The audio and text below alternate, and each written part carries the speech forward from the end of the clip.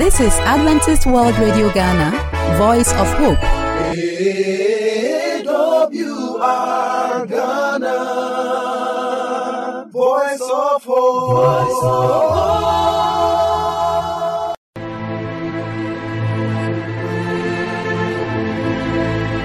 Hello, our wonderful friend. You're welcome once again to our study with the heart of the church. Today we're looking at repetition and word patterns and how these impact on the way we understand scripture. I'm here with our friends Gloria Osei-Bafo, Frank Opoku-Boyin, and my name is Emmanuel Lai. Thank you so much for coming to the studio to help us with this program. We'll go into a season of prayer to understand God's word. Gloria, please pray with us. Father Divine, we give you praise this early morning for our lives. We thank you for having brought us together for the study of your word. Be with us through it all in Jesus' name. Amen. Amen. And so there is a concept we are looking at when something is repeated a number of times, especially the Bible does that also in places. How does that impact on our understanding of scripture? Frank, please start that with us. Repetition is very important in language, and they are used to lay emphasis or draw people's attention to specific things that we deem important. For instance, the scripture, sometimes you see 3 times repetition of a certain word. For instance, we have this word, holy, holy, holy. Holy, holy, holy. The angels, when they did that, they were only placing emphasis on the holiness of God. Okay. There are several others which we can find in the scripture, but at least this repetition draws our attention to the fact that they are mentioning or they are talking about the holiness of God. Okay, any more on repetition, Gloria? With the examples we are provided here, because the original language, in the Hebrew language that we have, we would have to understand why certain words were repeated. And we are taught that the repetition is to lay emphasis. Like in Genesis 1:26-27, God created man. In his own image he created him. Male and female did he create. That emphasis on created to show that it was actually God. Man was created. We did not just evolve out of something. So sometimes when in every language, when there's a use of repetition, then you know that there is a reason. That's emphasis, to lay emphasis on that. And in the Bible we have a lot of such instances that was used, just as my brother has rightly. Interesting. And also we talk about word patterns, not just a repetition. There are some patterns that when they take also give meanings. You know, we're looking at a name, Boutros Ghali, and actually we saw that Boutros was Peter, so it's like Peter Ghali. We're trying to find out why was he called Peter Ghali. But maybe also has to do with the culture. They have their reason why they repeat, for you to know what they are trying to talk about. What about the patterns also, Frank? The patterns, they also work like the repetitions. You know, if you look at the book of Proverbs, the pattern is just like poetic. You understand? Yeah. And then you see a lot of rhymings in the book of Proverbs. So if you are reading, it just flows like that. And following it that way, it gives you clearer understanding. You understand? So the patterns, they also work just as the repetitions. But one thing we also have to understand is that both the patterns, the repetition, they are all helping us to get clearer meaning, clearer understanding, clearer interpretation of the scripture. So while we read, we should take into consideration all this, and they will help us while we search for the truth. Okay, you want to add a word? And with the pattern, Yes. Paul's writings were much more stylistic. Like when you get to Romans 8:38-39, you see, that's pattern of nor neither this nor that. For I am persuaded that neither death nor life, nor angels, nor principalities, nor powers, nor things present, nor things to come, nor heights, nor depths, nor any other created thing. If you are just writing in normal sense, you might just have to use the comma. But the stress on the no, to put that emphasis that yes, none of these is going to be able to persuade him from the love of God. So pattern also indicates stylistically in language to lay emphasis for a particular impact. Yes, and when we look out for those in the Word of God, we also have those impacts. Like Jesus would say, verily, verily. Wherever you hear the word, verily, verily, then you know that, yes, whatever is being instructed there, you should take seriously.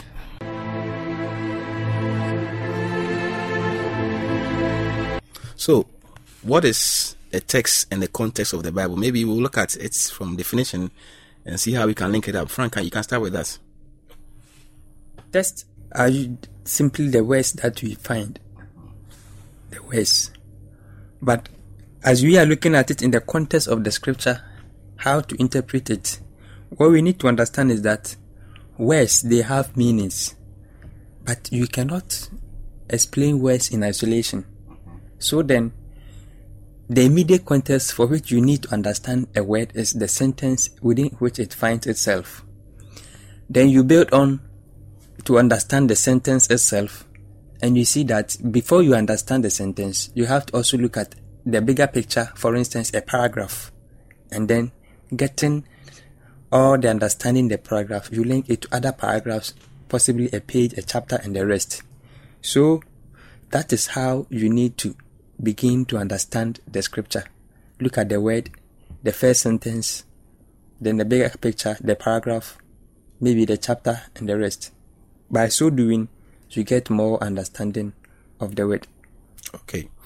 Text and context. What do you have to say to that, Gloria? And in addition to the context, not just the passages, the paragraphs in which it occurs, we also can also consider the settings, the time, the place within which that particular passage addresses.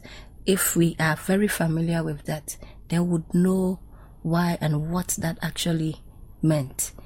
So when we want to understand context, we would have to get to study it within the wider context of maybe the chapter, whole book, and all that. But we should also get ourselves familiar with the prevailing conditions, the time, the conditions then, and all that, for us to be able to be abreast with the context within which the text was written. I know we could have a number of examples to narrow down to, but let's look at maybe in the creation story so that we can limit ourselves to that, and then we can close the program. Frank, look at the creation of man. There are some context there that we can pick. Yeah, so like I said earlier, you look at it from the sentence, the paragraph, and the rest. Now building upon, you now get maybe a chapter. In the chapter, you come to get specific themes. For instance, like you mentioned, the creation story. It is a theme. You understand? It is a very big idea.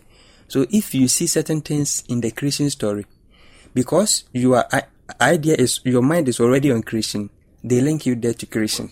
For instance, in the creation story in Genesis chapter 1:27, the Bible uses Adam to refer to Adam and his wife Eve. The same Adam in Genesis chapter 2 verse 7 is used to refer to Adam alone. That was in the process God was forming him. But in Genesis 1:27, it was referring to humanity, Adam and Eve. So you will only understand these concepts when you are reading or you are studying the theme on creation. Otherwise, you look at Adam and you may think that Adam is only a man. Okay.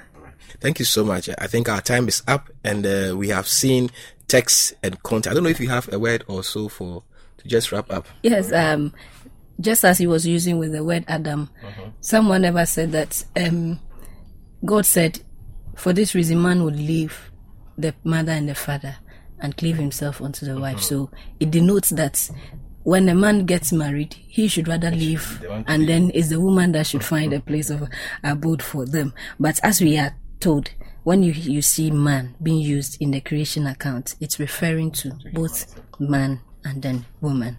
Thank you so much.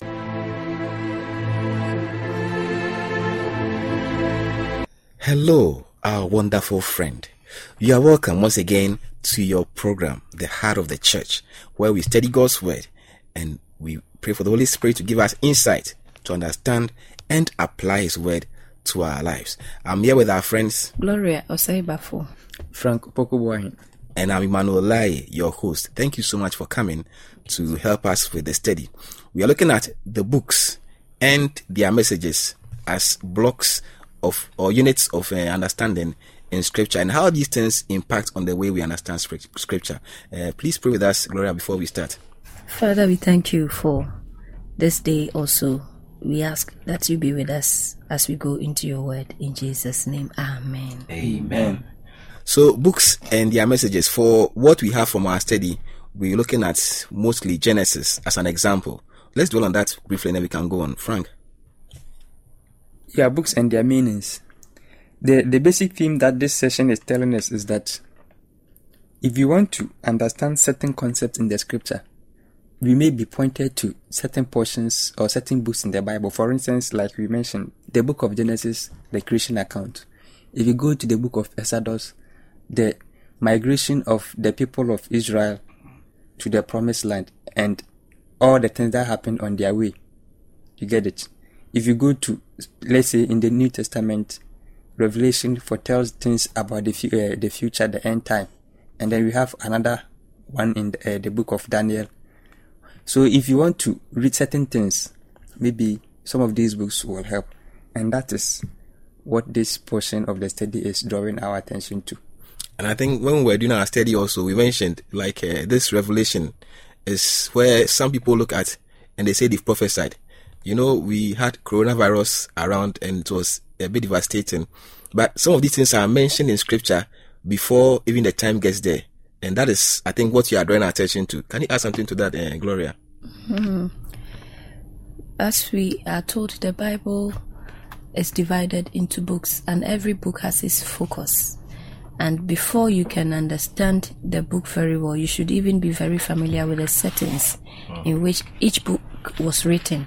And then you know what the book was written to achieve. As we have rightly mentioned, in this day and age, if you would want to understand the conditions around us now, it is better you read a lot about these prophetic books. Some were letters, as in the case of Paul, to admonish, to guide the new churches, new congregations into proper Christian standards. So for every book in the Bible, it has a particular purpose that it was meant to achieve. Recently, a friend asked that he thinks that around this time we should be reading the book of Revelation and Daniel back to back, because it is now timely for that, so that we would get to understand these seasons.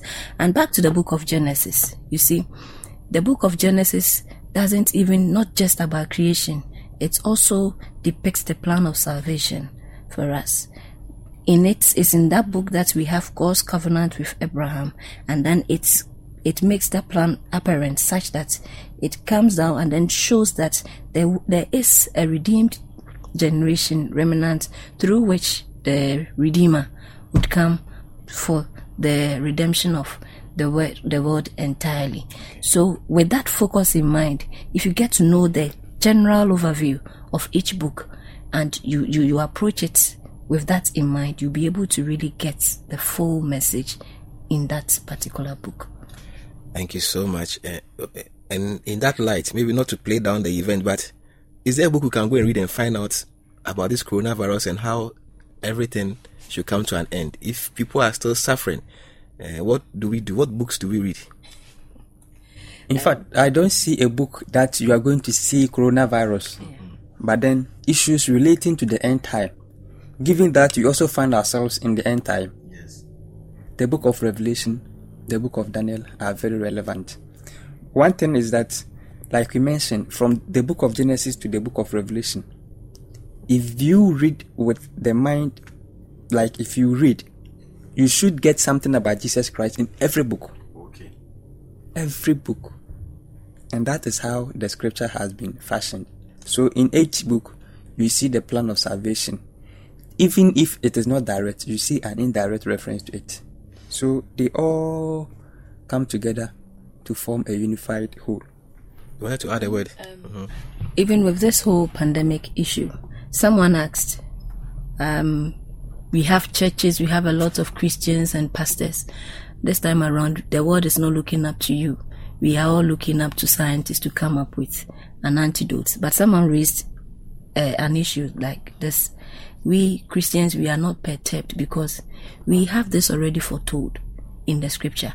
In the Gospels, Christ predicted this as part of the end time messages. So everywhere in the Bible, just as our brother said, Christ is depicted everywhere, and we have certain truths all over, but just that each book has a specific focus, but they all come together to form that unified.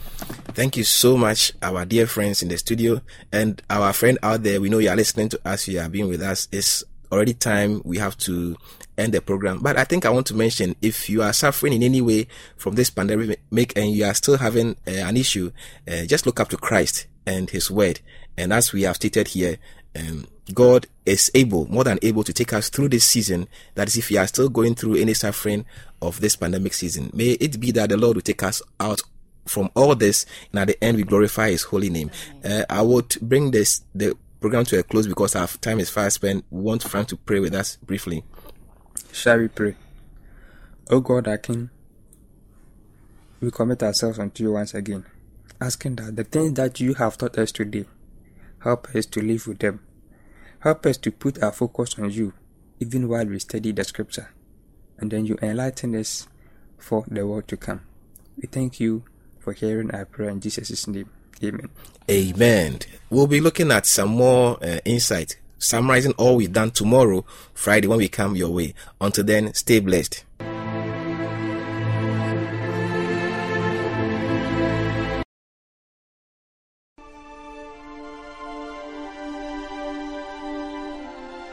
You are all welcome to the program Present Truth. My name is Pastor Alexander Opoku, and today I am happy to come your way to share with you the word of God. And before I proceed, let's bow our heads down for a prayer. Our Lord, we thank you for the opportunity to meet again. As you're about to share your word, we are inviting the Spirit to be with us so that we will be given the spirit of understanding, so that we will understand your word. So at the end, it will be able to change our lives forever. So that when you come, we'll have a positive answer to our questions. We thank you for this opportunity. In Jesus' name we pray with thanksgiving. Amen. I want us to pick our Bible this time around and read from Colossians chapter 4. I want to read something from verse 1. It says that, Masters, give your bond servants what is just and fair, knowing that you also have a master in heaven. So, first of all, wherever we are, no matter our positions, no matter the authority we have, I just want to remind you that we also have a master in heaven who is also looking at us, how we are treating people who are working under us, how we are treating the people we are working with, the way we are instructing them. So that is what this scripture is reminding us, that we should be careful how we treat them. When we jump to verse 4, it says that I may make it manifest as I ought to speak. As I ought to speak. So if you are a boss, if you are a husband, if you are a wife, if you are a child, and you are speaking, you should know the power of speech, what you are going to say, what it contains. So it is better for us to know. So I just want to caption this sermon, the power of speech. Yes, so whatever you are going to say, you should be able to sit down, analyze it, and know the effect on your listener before you say it, so that whatever we say should go a long way to glorify God. Now, when we read verse 6, it says that, let your speech always be with grace. That is what the Bible is telling us. Your speech must be always with grace. If you are going to say anything, if you are going to answer, if you are going to talk to your boss, if you are going to talk to your subordinate, if you are going to say anything as president to your members, if you are going to say anything as treasurer to your members, make sure that your words are full of grace, so that your listener can see that indeed you are a man of God. Don't just say anything. If you continue, it says that season with salt. So we know what salt does in our daily lives. before it was using to preserve things. It was using, if you cook food, if you want to know that it is tasteful, salt will make you realize that. So when you are going to give a speech, when you are going to say anything, no matter your level, no matter your position, it says that you should make sure that your words are seasoned with salt. And then the latter part is that it says that that you may know how you ought to answer each one. What is it saying? What it's telling us is that we should not have one answer for all. If you are talking to your boss, know that you are talking to your boss. Give that respect. If you are talking to a president, make sure that you know you are talking to president. Give the due respect. If you are talking to a colleague, your child, know that you are talking to your child. You should know how you have to answer everyone. There are people who have one answer for all. It's bad. When they speak, people go home, they cry. When they speak, people go home and they have problems. They think that they are not human beings. Always they do things to hurt people. Always our speeches hurt people. It is bad. It is not good for us to do that. God is telling us that this morning, whatever we are saying as Christians, whatever we are saying as bosses, whatever we are saying as a president, whatever we are saying as MP, whatever we are saying as a position we have, people of authority, we should assess it. We should know the effect on our words, because people are dying because of what they are told. People are having problems because whatever they are hearing are no good. Husbands are treating their wives. They speak to their wives as if they are not human beings. Wives are speaking to their husband as if they are not human beings. They tell them like they are useless. Please, whatever you are saying, know the effects of what you say on people. Know that speech can also kill. Know that we are killing people softly. We are killing people because of what we tell them. People are committing suicide because other people tell them that they are not beautiful. They are not supposed to live on this earth because they don't have what it takes to live. Please, if you are fond of doing that, it is better we pray to God to help us stop doing that. Whatever you are going to say to people, make sure that it is seasoned. Make sure that it's full of grace. Make sure that you are going to inspire people. Make sure that your speeches are going to go a long way to draw people closer to God than to drive them away. So we should be careful what we tell people. We should be careful what we say. We should be careful what we do to other people. If we continue hurting people this way, at the end of the day, people are going to say a lot of things. And the people are going to speak bad things in return. And we think that our subordinates do not respect. But we don't respect them. If you speak to them in a way that are not good, by all means, they will pay us the same coin. So please, no matter our positions, no matter what authority we have in this world, yes, we are pastors. When we go to church, our church members, yes, they are there to listen to us. We should not speak anyhow. We should not treat them anyhow. We should know that, yes, they are there to listen to the words that will encourage them. Always they are burdened with troubles. Always they have a lot of problems. So when they come and our speeches add more to their woes, then they even feel bad for coming to church. They even feel bad for coming to listen to us. Most of the fathers, when we go home, our children run away. Our wives, they don't even stay to listen to us because we don't have good messages for them. Please, the word of God is telling us this morning that our speeches can kill. Our speeches can hurt people. We must speak words of inspiration to people. We must make sure that our words are filled with grace so that those who are listening to us can see God. Thank you for this opportunity to listen to the word of God once again. It's always better to just sit under the feet of God and listen to his word. So before I leave you, I want us to have a word of prayer from God so that we receive blessings from him. Lord God Almighty, this time we thank you for the message you've given unto us. You are telling us the essence of words that we use, the effect of what we say on people, the effect of what we tell people. Lord, let us make sure whatever we tell people, we know, we calculate, they know the effect on people. So at the end of the day, our speeches will go a long way to bless people than to curse them. Thank you for this opportunity. We thank you for your word. We thank you for calling us as your children. We thank you for everything. May your name be glorified. In Jesus' name I pray with thanksgiving. Amen. AWR Ghana, Voice of Hope. We would like to hear from you, so call us on the number +233 50 15 61 849 +233 50 15 61 849. You can also email us at the address adventistworldradiogh@gmail.com adventistworldradiogh@gmail.com. You can also write a letter to us using the postal address Adventist World Radio Ghana, Northern Ghana Union Mission of Adventists, P.O. Box KS 17564, Edum, Kumasi, Ghana, West Africa. For AWR Ghana, I am Belle. May God bless you. AWR